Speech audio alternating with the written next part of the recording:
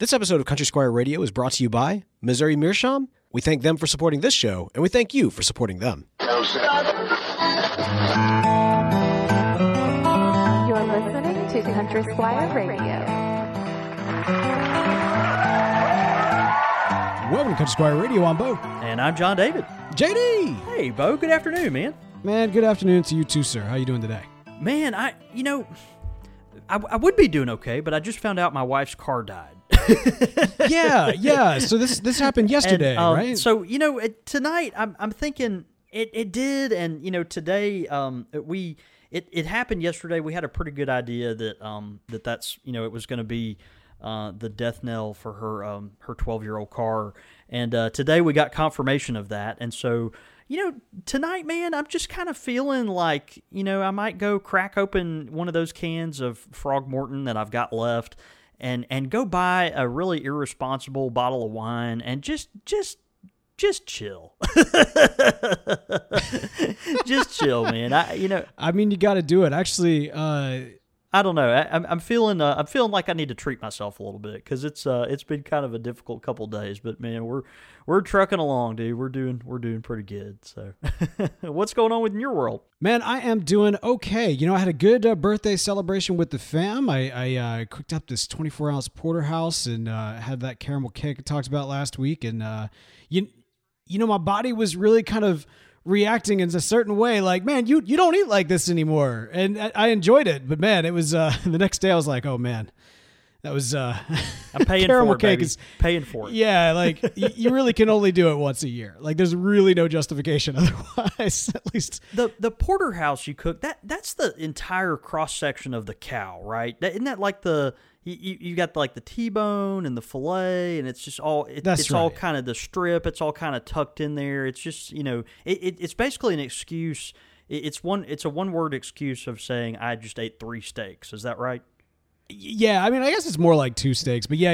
I mean, it's definitely the steakiest steak that's out there, and it is fantastic. I used one of those internal thermometers to get it like just perfect, and yeah, it was a fantastic. I even tried the dry age thing overnight, which was kind of you told interesting. me about that. Yeah, so it was cool, but it was delicious. Do you do the whole thing where you like cook it, like broil it or something, and then sear it in a pan, or how do you do it? Yeah, so I've done it all kind of different ways, but for this particular one, I just seared it first, and then stuck it upright, right? So it's kind of resting on the T-bone and just kind of protruding up, and that way you don't overcook it on one side. And so I did that this time around, and like I said, it turned out fantastic. I mean, I got the center cut. I'm telling you, man, like I went all out. It was great. It was great. Well, man, we got a fun episode this week. Really excited to dive in. Before we do that, though, man, so we're here at the very tail end of May. I know it's interesting because we kicked off the year with so many different announcements in the pipe world, the pipe community, and events at the shop and everything.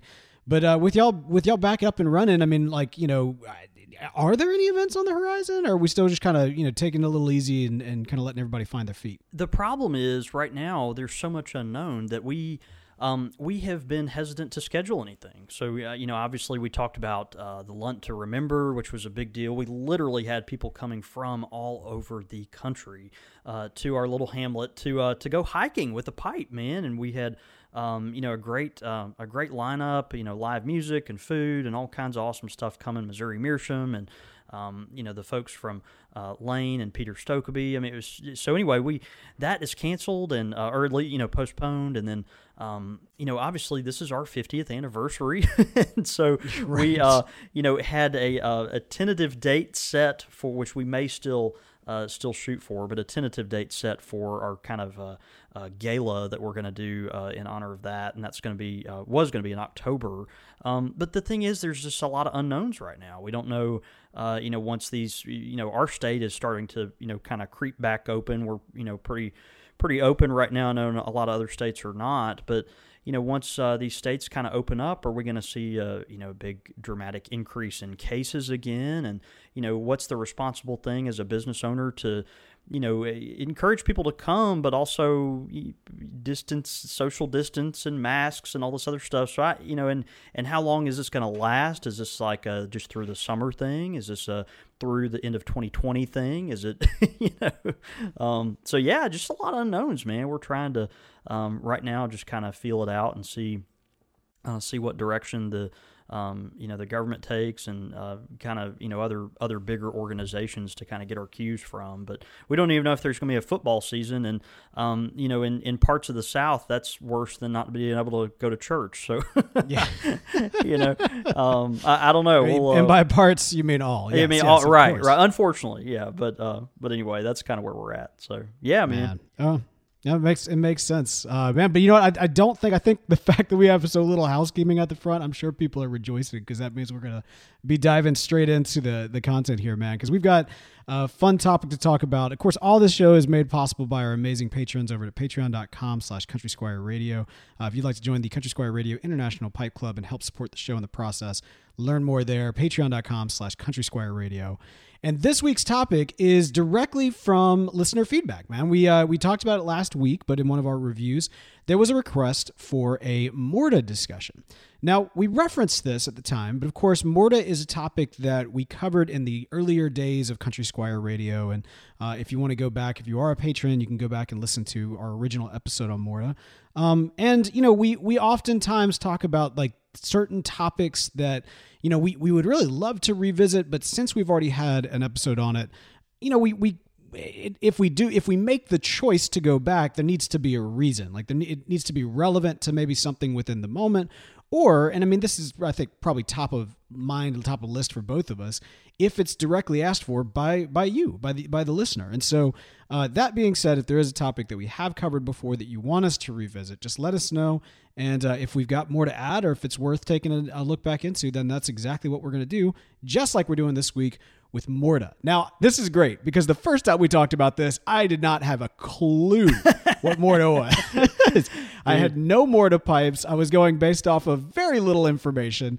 And so now, 6 years later, I've got more of a clue, but hopefully I'll still be able to ask some legitimately good questions. You know what? Let's start with this. John David, what is MORDA? Well, good question, man. MORDA is a bog oak, and man, what is that? It's we talk about MORDA, we see these really dark pipes with this funky looking grainy material that could be.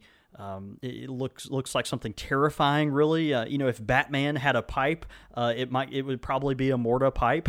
Yeah. Actually, we should run with that. Maybe we could get one of our artist friends to work on. Bruce Wayne actually did have a pipe. Bruce Wayne in the early days of the Batman, he actually did have a pipe. Yeah, no, that's good. That's good.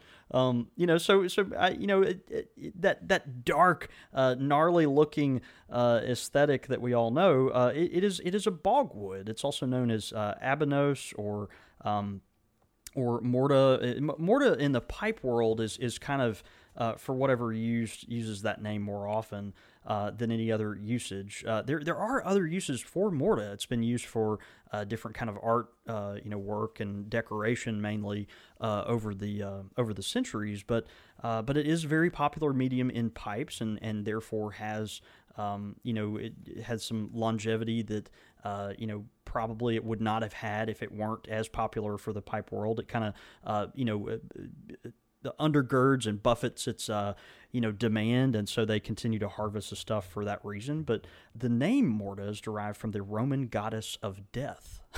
Because you want to put your mouth on that. She was the cutter of the thread of life, and so just such a dark, gnarly, ancient wood. I for whatever reason, the pipe world determined, or the woodworking world or whatever, determined to call this material after this. And so you've got this semi-petrified wood. It's typically out of oak, but can also be yew, pine, or like a swamp cypress. You'll see this pretty regularly, but generally oak. And oak is particularly seen, in the places it's harvested most, which is southeastern Europe and then France. It's also found in England and Ireland, Russia and Ukraine, the Crimea. But most pipes are going to be made from morta that are harvested in southeastern Europe or the French or France. So you see a lot of this in places like Croatia, Serbia, Slovenia, Bosnia.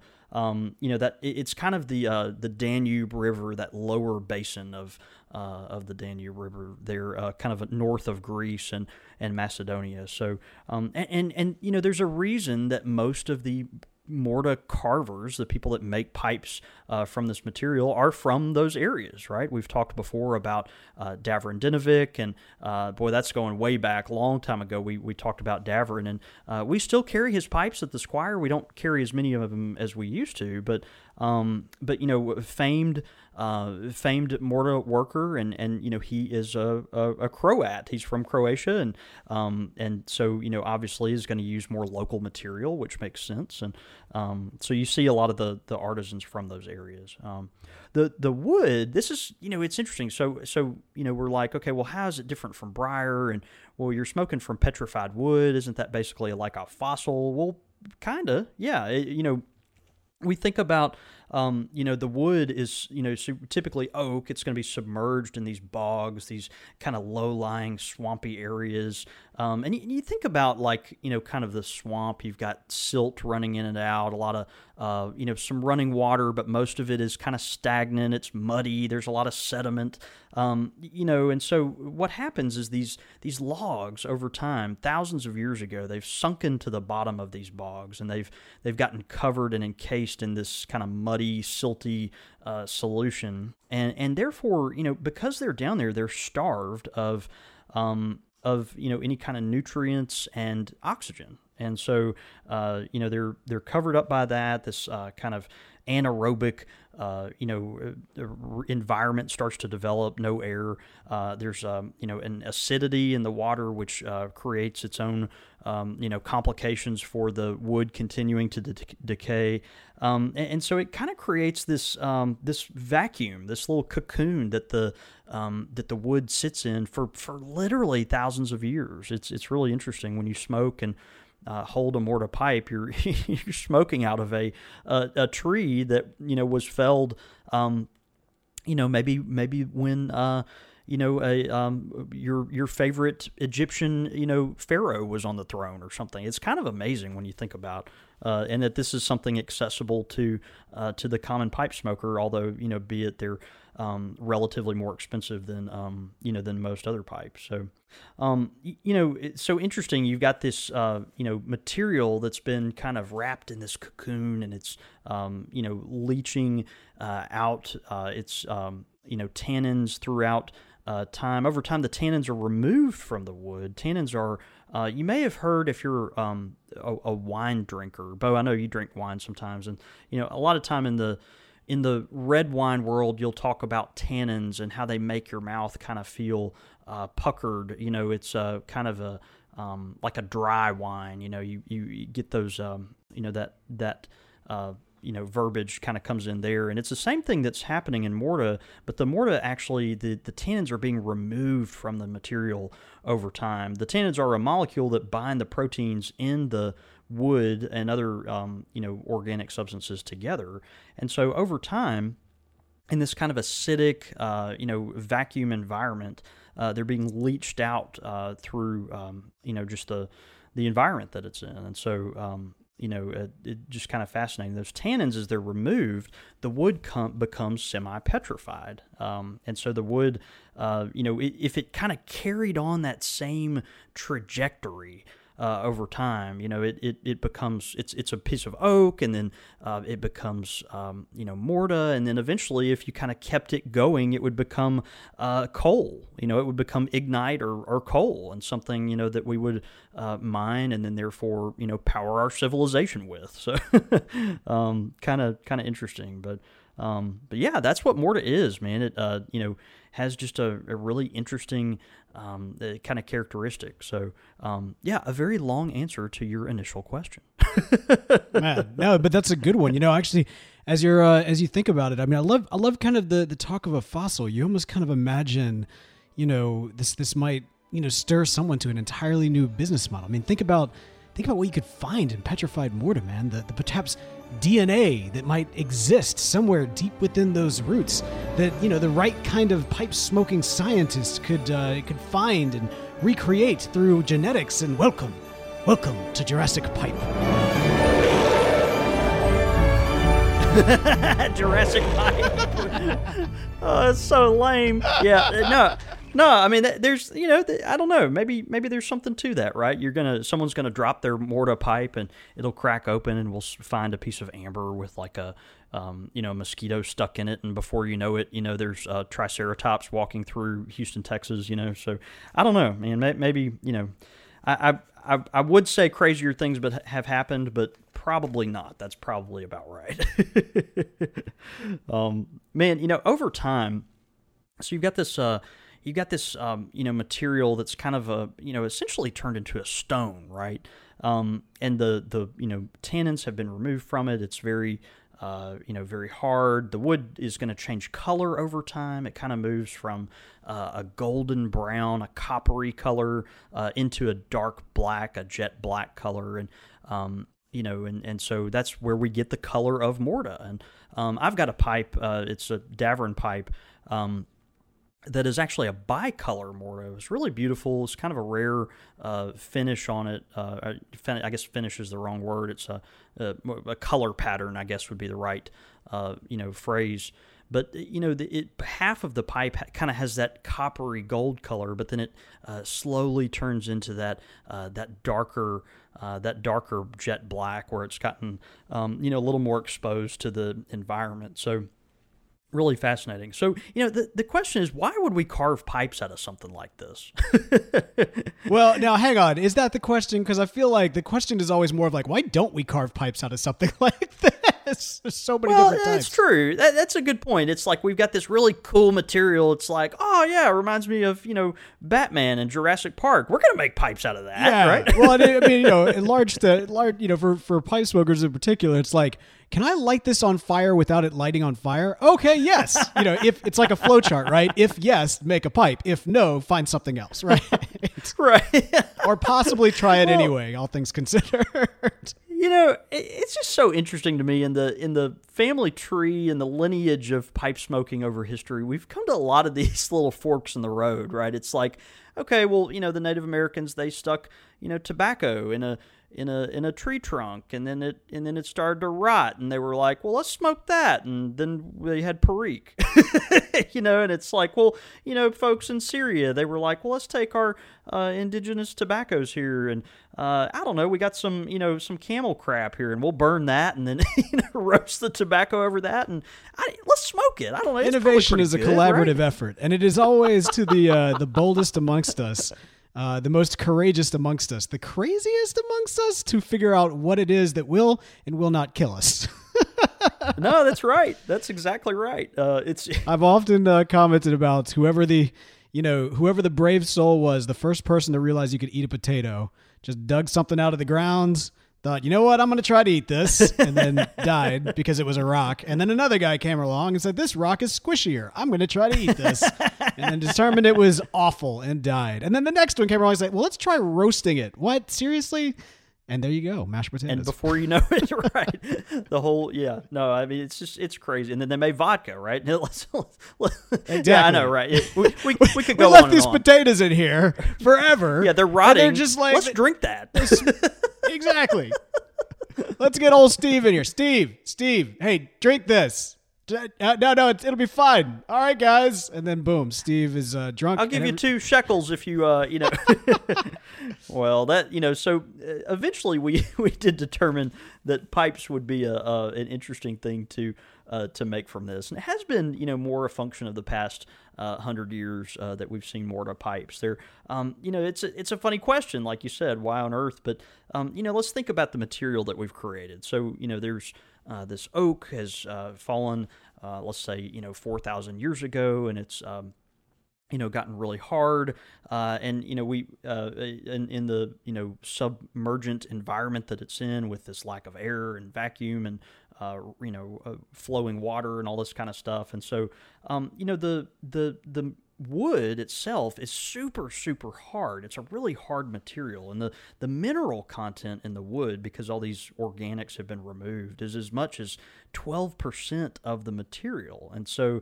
I mean, you're basically smoking out of a stone, right? I mean, it's a really hard material, and it's incredibly resistant to burning. It's we talk about the genesis of briar, and it's a piece of wood that you set on fire over and over to burn another plant, and so, it just makes this really hard, fossilized material a good media for a pipe. And so, the semi-petrified wood, all the nutrients have kind of left that material, and so it just leaves this very hard substance. But what it also leaves, because those things have been deleted from the wood, it leaves a taste-free substance. And so, because the stone essentially has had all the nutrients removed, you're gonna smoke out of a pipe that doesn't impart any foreign flavor into the tobacco. And so, therefore, what other things have we talked about like that? Well, let's talk about meerschaum. Let's talk about clay. Let's talk about some porcelain and some of these other things that essentially don't have any of that kind of vegetal residue or sap or anything to impart into the tobacco. And so what's left with Morta is that you have this very hard pipe that's incredibly durable, super heat resistant, but then also leaves no kind of residual taste or flavor in the tobacco. So you're smoking a very pure tobacco, very pure, flavor profile. You get the most pure flavor profile from the pipe. So very interesting. The material, the problem with this stuff. So why don't we make more pipes out of this, right? You've got this perfect material for pipe making, and why isn't this stuff everywhere? Why doesn't everyone have a Morta pipe? Or this has become kind of the gold standard of pipe making. And as you can imagine, this stuff is kind of hard to find. It's a difficult to find material in good shape for the quality that is required for pipe making. So when they harvest this stuff, it's not like they just go out and dig up some muck and find a piece of wood and then bring it back home and start carving. There's a whole just lineage of things that they have to do in order to get it into the pipe. And at first, just finding the stuff to begin with, and it's not even as simple as draining a lake or diverting a river. I mean, you literally have folks that go into these areas, they call it poling, and they literally take, you guessed it, a stick and shove it down in the ground, sometimes as much as 4 and 5 feet. And they're just literally probing in the mud for what it hits. Do you stick this long pole down in the ground long enough until it hits something hard? Okay, I hit something hard. Well, let's poke around that and see if that was just an isolated rock, or if maybe that could be a log down there that we could harvest as Morta. And so they poke down there and find a kind of a long, maybe something they suspect is a piece of wood. And so, all right, time to get the shovels. And just imagine the amount of effort that goes into, I don't know how much yard work you've done. I know you do, Bo, gardening and stuff. So imagine, when you're working a muddy, wet, clay-like soil, I mean, you're pulling this stuff out, right, to get to this, ancient piece of wood. And so it's just very hard to harvest this stuff. And then once you finally find, the material, it's not consistent. It may have been, broken off in a certain area, or it may be a smaller piece than you thought it would be. And so it's just very unreliable once you even get down to the, collection of it. It's really kind of crazy that we even try to do this kind of thing when you think about it. And then, so you've got this sloppy piece of stone wood, right, that you've pulled out of your Croatian bog, and you're like, I'm going to make a pipe out of this, right, like you do, right? And so, then you have to take it home and you dry it. You've got this wet piece of stone, and, you have to carefully dry it out. It's been, sitting in a vacuum environment for, literally thousands of years, millennia. And so you've got to, get this thing ready to, to carve into a pipe. Well, in order to do that, it has to be dried. And you have to dry it extremely carefully, because it's very prone to chipping and splitting. It has to be dried very slowly. If you don't, you kind of, and they'll even, add water at times because maybe they think it's drying too fast kind of thing, but over time, they'll put it in these dark sheds, these barns, and just let them very, very gradually dry. It takes a minimum of 2 years to dry a piece of mortar. And so that's on top of going through all the effort just to pull it out of the bog. It's just a lot of effort, and then you think, well, why is that pipe $450? Oh, well. Think no longer. Yeah, exactly. Let's clear that up for you now. So pretty fascinating. They have to dry it very slowly. Again, like I said, occasionally adding moisture to it just to make sure it's not drying too fast. They need to make sure it's consistent. Otherwise, it will split. It'll actually just split like a piece of dried timber. So, right. Yeah, mortar. It's really hard to work. This is a difficult to work substance. Particularly if you're wanting, if you're a pipe purist and you're looking for a very specific shape. The material is very unforgiving. So as you work this material, you just have to be incredibly careful, and it also can limit the creativity of the artist. And so if just because there's not. You may be able to get, it may be a crummy piece of briar, but you're going to be able to get a piece of briar. You might be looking for like a big piece of briar, and it might not be the best piece of briar, but there's one out there. You can get it. You can get it from some source. There's a real Those market are the roots for in the that. ground. Yeah, but with this mortar, there may not be a block that you have access to that's the shape you need it to be to create, this pipe that you have kind of in your mind. You may literally not have access to a block that size, and so regardless of the quality, and so so it limits it even from the the beginning, the very conception of the pipe. But then as you work the pipe, special care has to be taken not to chip this material. Again, you're working with that stone, and so it's it's easy to chip, and often because of that, you see. Although some of it is turned on a lathe, you see a lot more sanding of this material, hand sanding of the material than you do lathe working, because it just has to be delicately worked and shaped to get into the final product. So it's kind of interesting. You've got like this really hard, durable material, but it also, in a sense, it's fragile. And so as you work it, you have to really take care of it. So, and there you go. That's why your sizes are limited and everything like that. So. The funny thing is, for the longest time, especially just with, Davenport pipes in particular, Davern pipes rather, the size of them has always kind of like, in my head, I just assumed every single pipe was just or every single mortar pipe was just this massive, massive piece, because obviously those are huge.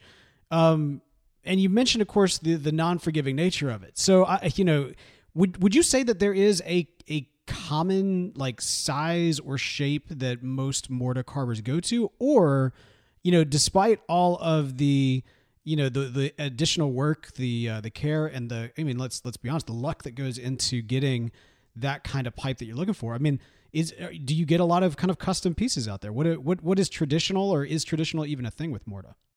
Yeah, I would say traditional is a difficult word to use when you talk about mortar, because the product itself, the media itself, is so limited. It's just hard to get, and so you've got small pipes that are made of mortar. You've got really big, chunky pipes that are made of mortar. We think of those Davern pipes that we know and love. I've got 2 Daverns, and both of them are basically the size of a billy club. You should have a permit to be able to carry this thing. It's just they're gigantic. It's like it literally. One of my Daverns, the bowl is essentially the size of a golf driver, of a driver club head.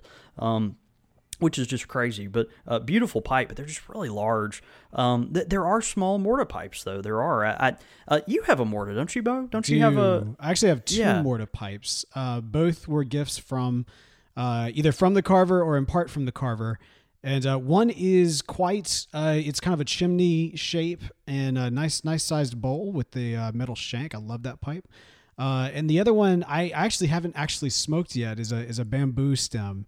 And it's much smaller. It's got kind of a little, kind of a cue ball, almost like a little tiny 8-ball for a bowl. And it's a beautiful pipe, absolutely gorgeous. Well, and there you go. So you've got smaller bowl pipes that are made from mortar, and they may have had, because of that, just some shard of mortar that was left over, and they were like, well, we can not waste it and make a good pipe out of it, and so they did, but because you're just limited to kind of what you can get your hands on, so the material itself is just more expensive. So you don't really have that legacy of pipe making, right? Like the godfather of artisan pipe making that we know today, Sixten Iverson, and then flowing down through his offspring and their offspring. There's just not as much of that in the mortar world. The big names. Obviously you've got Moretti that makes a lot of mortar pipes. Davron Dinovic. A lot of your Russian and Ukrainian pipe makers. They experiment with this material a little more often than some others, and some of that's probably due to proximity to the material. And your American artisan carvers are starting to pick up on this stuff. You didn't used to see much mortar that was carved by American artisans, but you're seeing it more and more now, particularly the past probably 3 or 4 years. It feels like it's kind of starting to come online as a medium that is more used. So so it's interesting. It's one of those things that I feel like no collection is complete without a mortar pipe. It's something that everyone ought to have at some point, just experience, particularly if they're a pipe nerd as we are. You're gonna have to save your pennies up for them, right? You're gonna have to put back a little bit because essentially you're buying a piece of not just history but prehistory, and that's important. But it's a unique experience. I know, like I said, both my mortar pipes are really big, and I save smoking them for specific occasions. Actually, I might bust them out tonight because I think tonight might be a long night. It's a 3-pipe problem right there. Today's a 3-pipe problem, yeah. Which my mortar is my favorite of the 2 mortars that I have. It's probably more like a 1-pipe problem because 1 pipe of that is equal to 3 pipe. I literally, the last time I smoked this pipe, I smoked it for almost 2.5 hours, and I just got tired. I was like, look, I want to finish this bowl, but I'm done. And I scraped the, ashes out and stuff, figuring that, hopefully surely I was close to the end. No, man, there was a third of the tobacco left in that bowl. Yeah. It was absurd. I was just like, you've got to be kidding me. So anyway, tonight might be that mortar night. But anyway, so mortar, man, the death goddess that we decided to smoke out of. There you go. I am curious. So with just one last question on this, and you may not know the answer to it, but if somebody was kind of a newer carver, or they're kind of getting their teeth wet, cutting their teeth, that's the one. Ears wet, I don't know. Cutting their teeth, that's the one. If they're getting there, they're cutting their teeth, they're trying to kind of get all this figured out. Where would you even go to find mortar? Like, where would you even purchase? Is there like a known a company or something of that nature, or is it kind of you're kind of on your own until you figure it out? I would think there are brokers for the material, just like there are brokers for briar or any other high end wood or material, any kind of natural thing like that's harvested. We talk about Mimo briar and him being such a great supplier of some of the best briar in the world, and I'm certain there are vendors like that specialize in this very unique material, and so that's what I would think. But I don't know who those people are. Never met them. Probably never will. Would love to have them on mic and talk about poking the mud in southern France until you find a petrified log, and then sitting on it 2 years and carving a pipe out of it that may or may not chip. So sounds incredible. Well, hey, it's great. That's it. I love the fact that we've got a great episode about kind of this ancient, like dark, just hard as a fossil type of substance that's used to make a pipe, that of course is brought to us by our good friends who are known for making high quality pipes out of like the exact opposite of mortar, which is of course our good friends at Missouri Meerschaum with their incredible corncob pipes.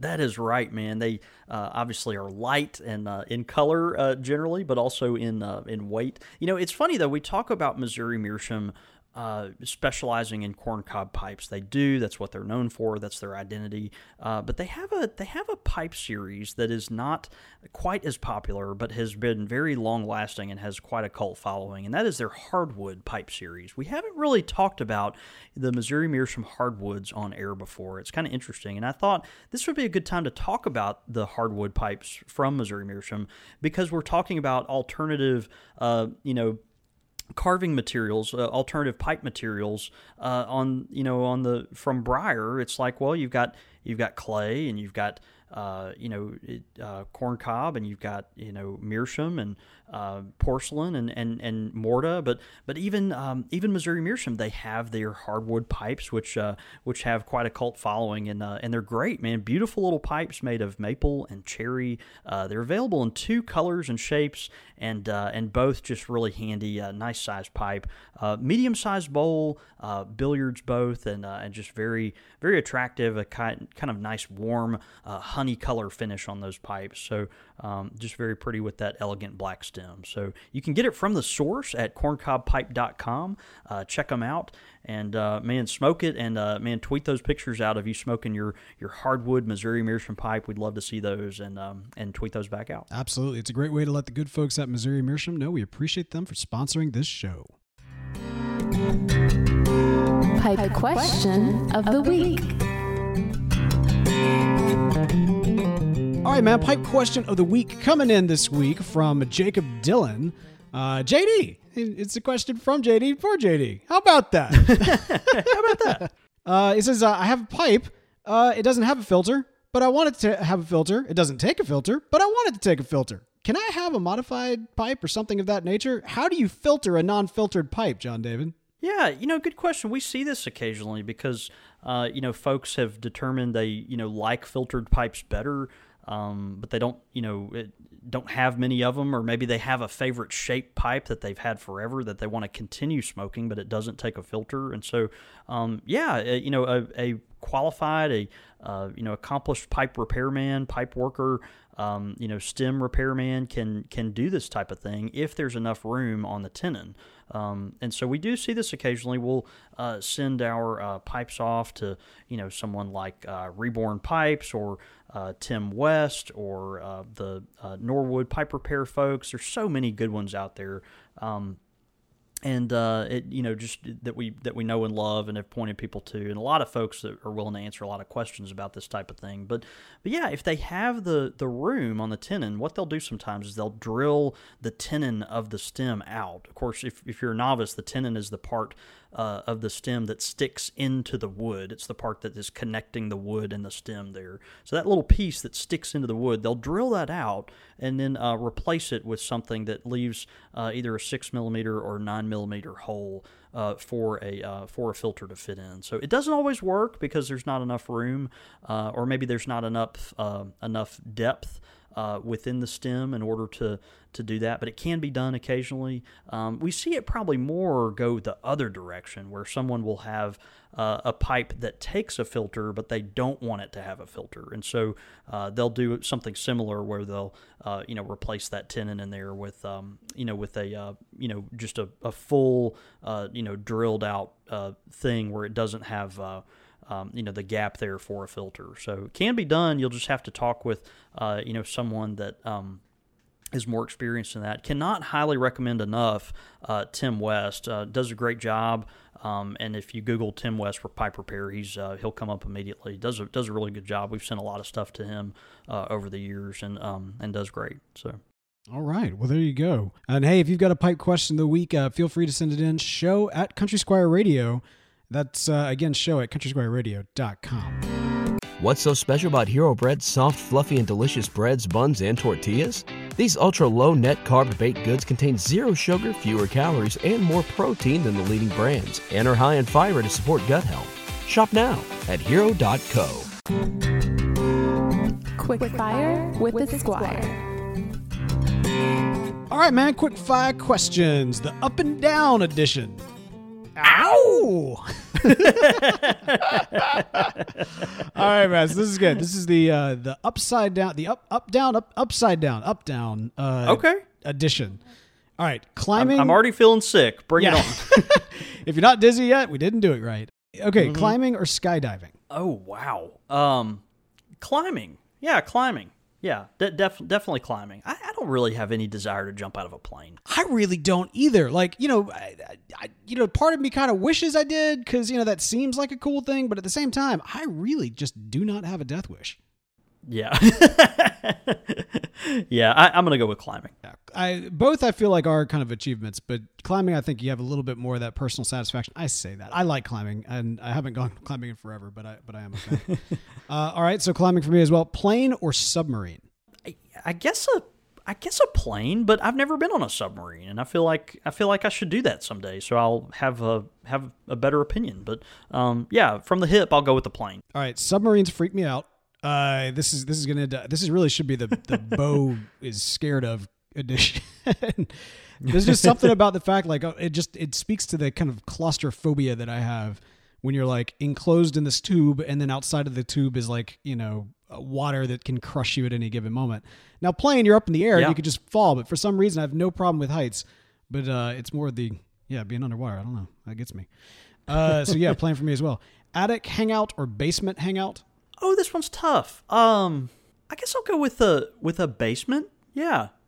Basement, you're kind of underground. It feels kind of secretive, and I don't know. Maybe you got your wine cellar down there, or your tobacco cellar. I don't know. Yeah, I'll go with the basement. We don't have a lot of basements in Mississippi. Our soil doesn't allow for that. So I'll go with the basement. That sounds like fun. Yeah, it really does not lend itself to that at all.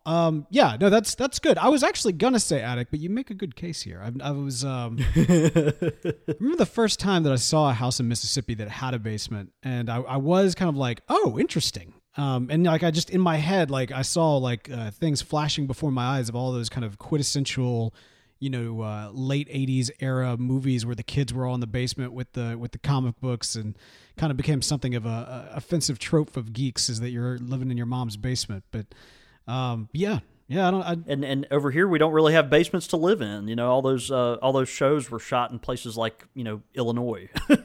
So I hear that. I'll give it to the basement. Interesting. And then finally, monorail or subway? I'll go with monorail.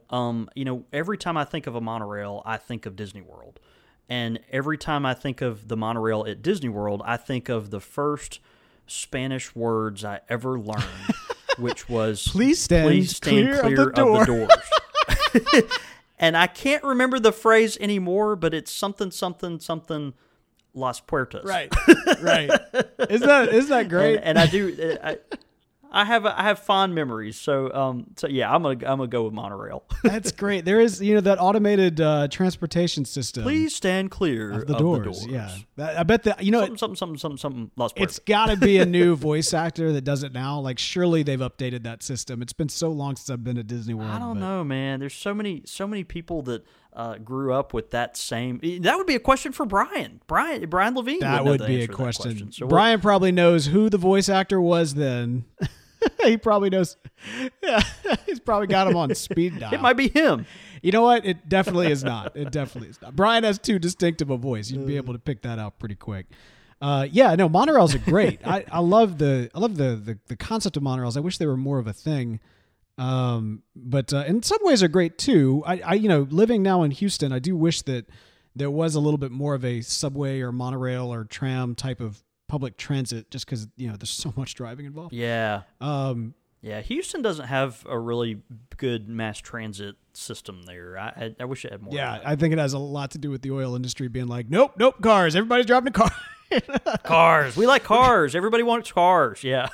Yeah, so there you go. I'm going to go monorail as well, although at this point I will take anything that I don't have to drive. So there you go. That's the up, down, upside down edition of Quickfire Questions. And hey, if you've got some Quickfire questions, send them in to us, show@countrysquireradio.com. Your thoughts, your comments, listener feedback. All right, man, listener feedback. We got some great listener feedback. This first one is coming in from Lucky. Let's see. What did Lucky have to say? This is another one of those. I mentioned, we've gotten some feedback from the pipe chair, the pipe chair episode, as well as we've got kind of some late entries that I wanted to kind of throw in here as well. So what did Lucky have to say? Oh, that's great. Yeah, gentlemen, it was only thanks to a pipe chair that I was able to graduate from college. Wow. I went away to university with very few things. Among them was my dad's old easy chair, a handful of pipes, and an affect that, depending on your generation, would be described as spastic, hyper, or more recently, ADHD. Personally, I prefer fidgety, which is a word I actually use quite a bit. That's funny. Moving right along, he says, pursuing a degree in cultural anthropology meant reading 100 or more pages of pretty dense material a day, which flew in the face of my twitchy disposition. I was able to overcome this in large part because of a combination of a chair and a giant, bold Tim West paneled church warden. That's funny. We just mentioned Tim West as a pipe repairman in our question of the week. So Tim is a very talented individual. Moving along, he says the chair allowed me a perfectly comfortable slouch, which aligned everything such that the bowl of the pipe rested on my sternum on a folded dish towel to protect my skin from the heat. Keeping the 2+ hour bowl going regulated my breathing and gave my busy hands something to do besides hold a book and take notes. If it weren't for the combination of that chair and that pipe in that time of my life, I might never have been able to earn the liberal arts degree that, to this day, I throw a dart at if I've ever had a hard day in the woodworking shop. I've been laboring away since graduating, and that's from Lucky. What a great story, Lucky. That's awesome. And man, that chair, I don't know what you look like, but I can see an individual smoking his pipe with that pipe regulating his breath while resting on his sternum on a towel. Yeah, we didn't really go into the slouch factor of the chairs. Like I kind of feel remiss that never really came up before. The slouch ability, if you will. The slouch ability, maybe rocking, kind of thing. I don't know. There's a lot of import there. Mm-hmm. Good posture is important, but at the same time, like that's just too real. That's great. Man, we also got another email in. This one's coming from Brad K. Now this is kind of a follow-up from our Heroes of the Bowl that we did on Melville. He said, thanks for the Melville Heroes of the Bowl. Now that the cringe factor has subsided, the pitching out the perfectly good pipe like that, I jumped back into Melville books, loved the poem, and then I found this. Now, he sent us a link to Watch City Cigar, and they have got a blend called Ahab's Comfort. Yeah, he says he's going to, I'm assuming that he's going to try it. He says, I'll let you know. So I'm curious about this because as I was kind of looking over it, I mean, this is what they say. Below the village, hang on there. Where's the description? Here he goes. Before Captain Ahab threw his pipe over the side of the Pequod, he smoked this dark, rich English flake of 60% Latakia balanced out with Turkish white burley stoved Cavendish, red Virginia, and Perique. Beautiful sliced tobacco for those whose white whale is Latakia. So I got to give it to the folks at City Cigar. That's a beautiful description. Watch City. Watch City Cigar. Yeah. It's a beautiful description, although that's quite the bold claim to say that this was the fictional tobacco that was smoked. I mean, again, neither of us read the book. That was evident when we discussed that, when we did that episode. But I don't think they went into a specific recipe. I could be wrong. But they may. I don't know. I mean, I'm not going to criticize. Yeah, I think it's great. Yes, the maker of Second Breakfast, Rivendell, and Old Toby is certainly not going to criticize. Exactly. Not at all, man. I love it. I love being inspired by literature, thinking about what would this person have liked to have smoked. What would that be like? Or when you think of this certain place or time or human, what senses does that evoke, and how do you translate that into pipe tobacco? So, man, Watch City. I want to try it. That sounds great. I feel like we have to now. But anyway, so thanks so much for sending that to us, Brad. We'll and let us know what you think. We'd love to hear your thoughts on it. Man, and then finally, let's go ahead. We'll do this one as well. This is from our friend Eric up in Grand Rapids, and again, this is a follow up from the smoking chair. So, what did Eric have to say? I love hearing from Eric. He says, "JD and Bo, ever since the smoking chair episode, a lingering thought has me somewhat disappointed with your discussion about the smoking chair. Your conversation asked the more focused question of what would be your best place to smoke. In other words, if you could add a smoking chair to any one scenario, which one would it be? While it did provoke some good conversation, I was highly anticipating to hear a conversation about the smoking chair of the nuclear family you see in the 1950-1960 print advertising and in the movies. Everybody knows this story. The husband gets home after a long day of work, greets the wife and children, pets the dog, and sits down in his favorite chair to read the paper and have a pipe. I know this question has the ability to push some boundaries, and there is no subtext to me asking it. I can only imagine that other people thought about these advertisements when thinking about the smoking chair. Bo, you need to visit us in Grand Rapids and bring some non-aromatic tobacco. Please and thank you. All the best, Eric Karlowski, Furniture City Pipe Society, and Eric's a dear friend and someone that I highly respect, and it's always great to hear from him. So good point. I mean, we didn't really,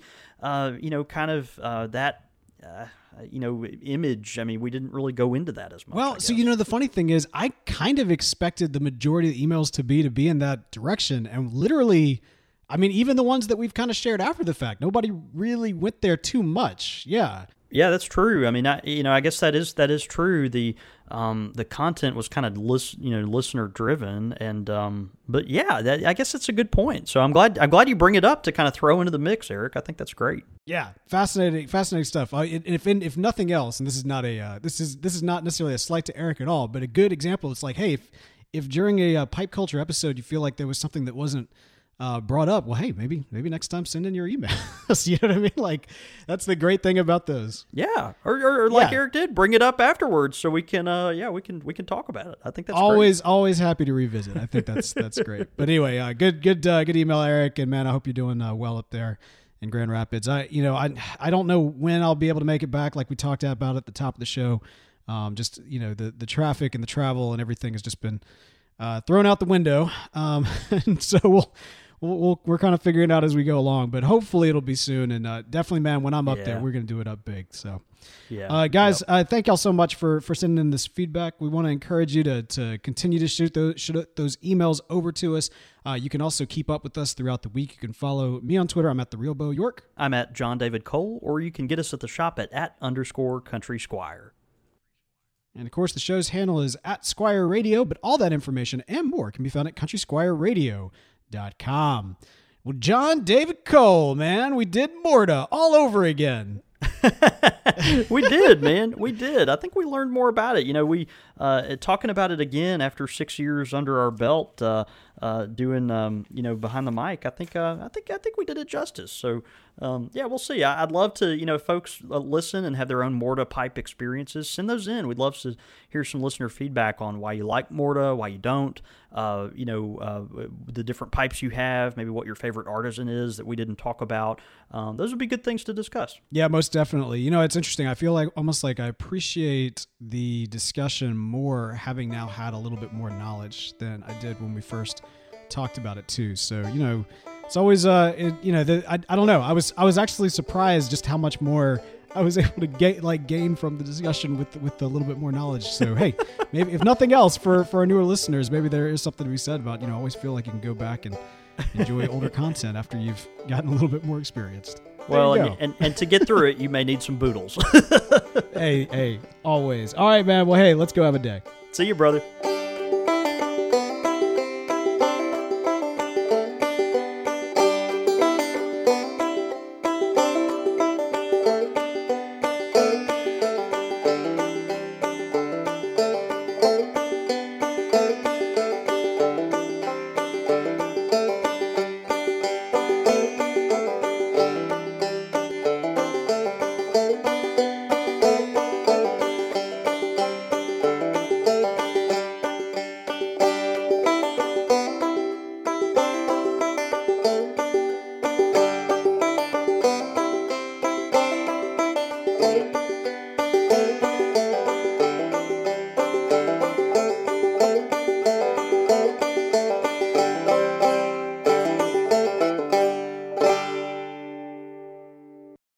BetMGM has an unreal deal for sports fans in Virginia. Turn $5 into $150 instantly when you place your first wager at BetMGM. Simply download the BetMGM app and sign up using code Champion150. Then, place a $5 wager on any sport. You'll receive $150 in bonus bets, regardless of your wager's outcome. And if you think the fun stops there, the King of Sportsbooks has plenty of surprises in store. Check out daily promotions, same-game parlays, live bets, and so much more. Download the app in Virginia today and get $150 in bonus bets instantly from your first wager. Only at BetMGM.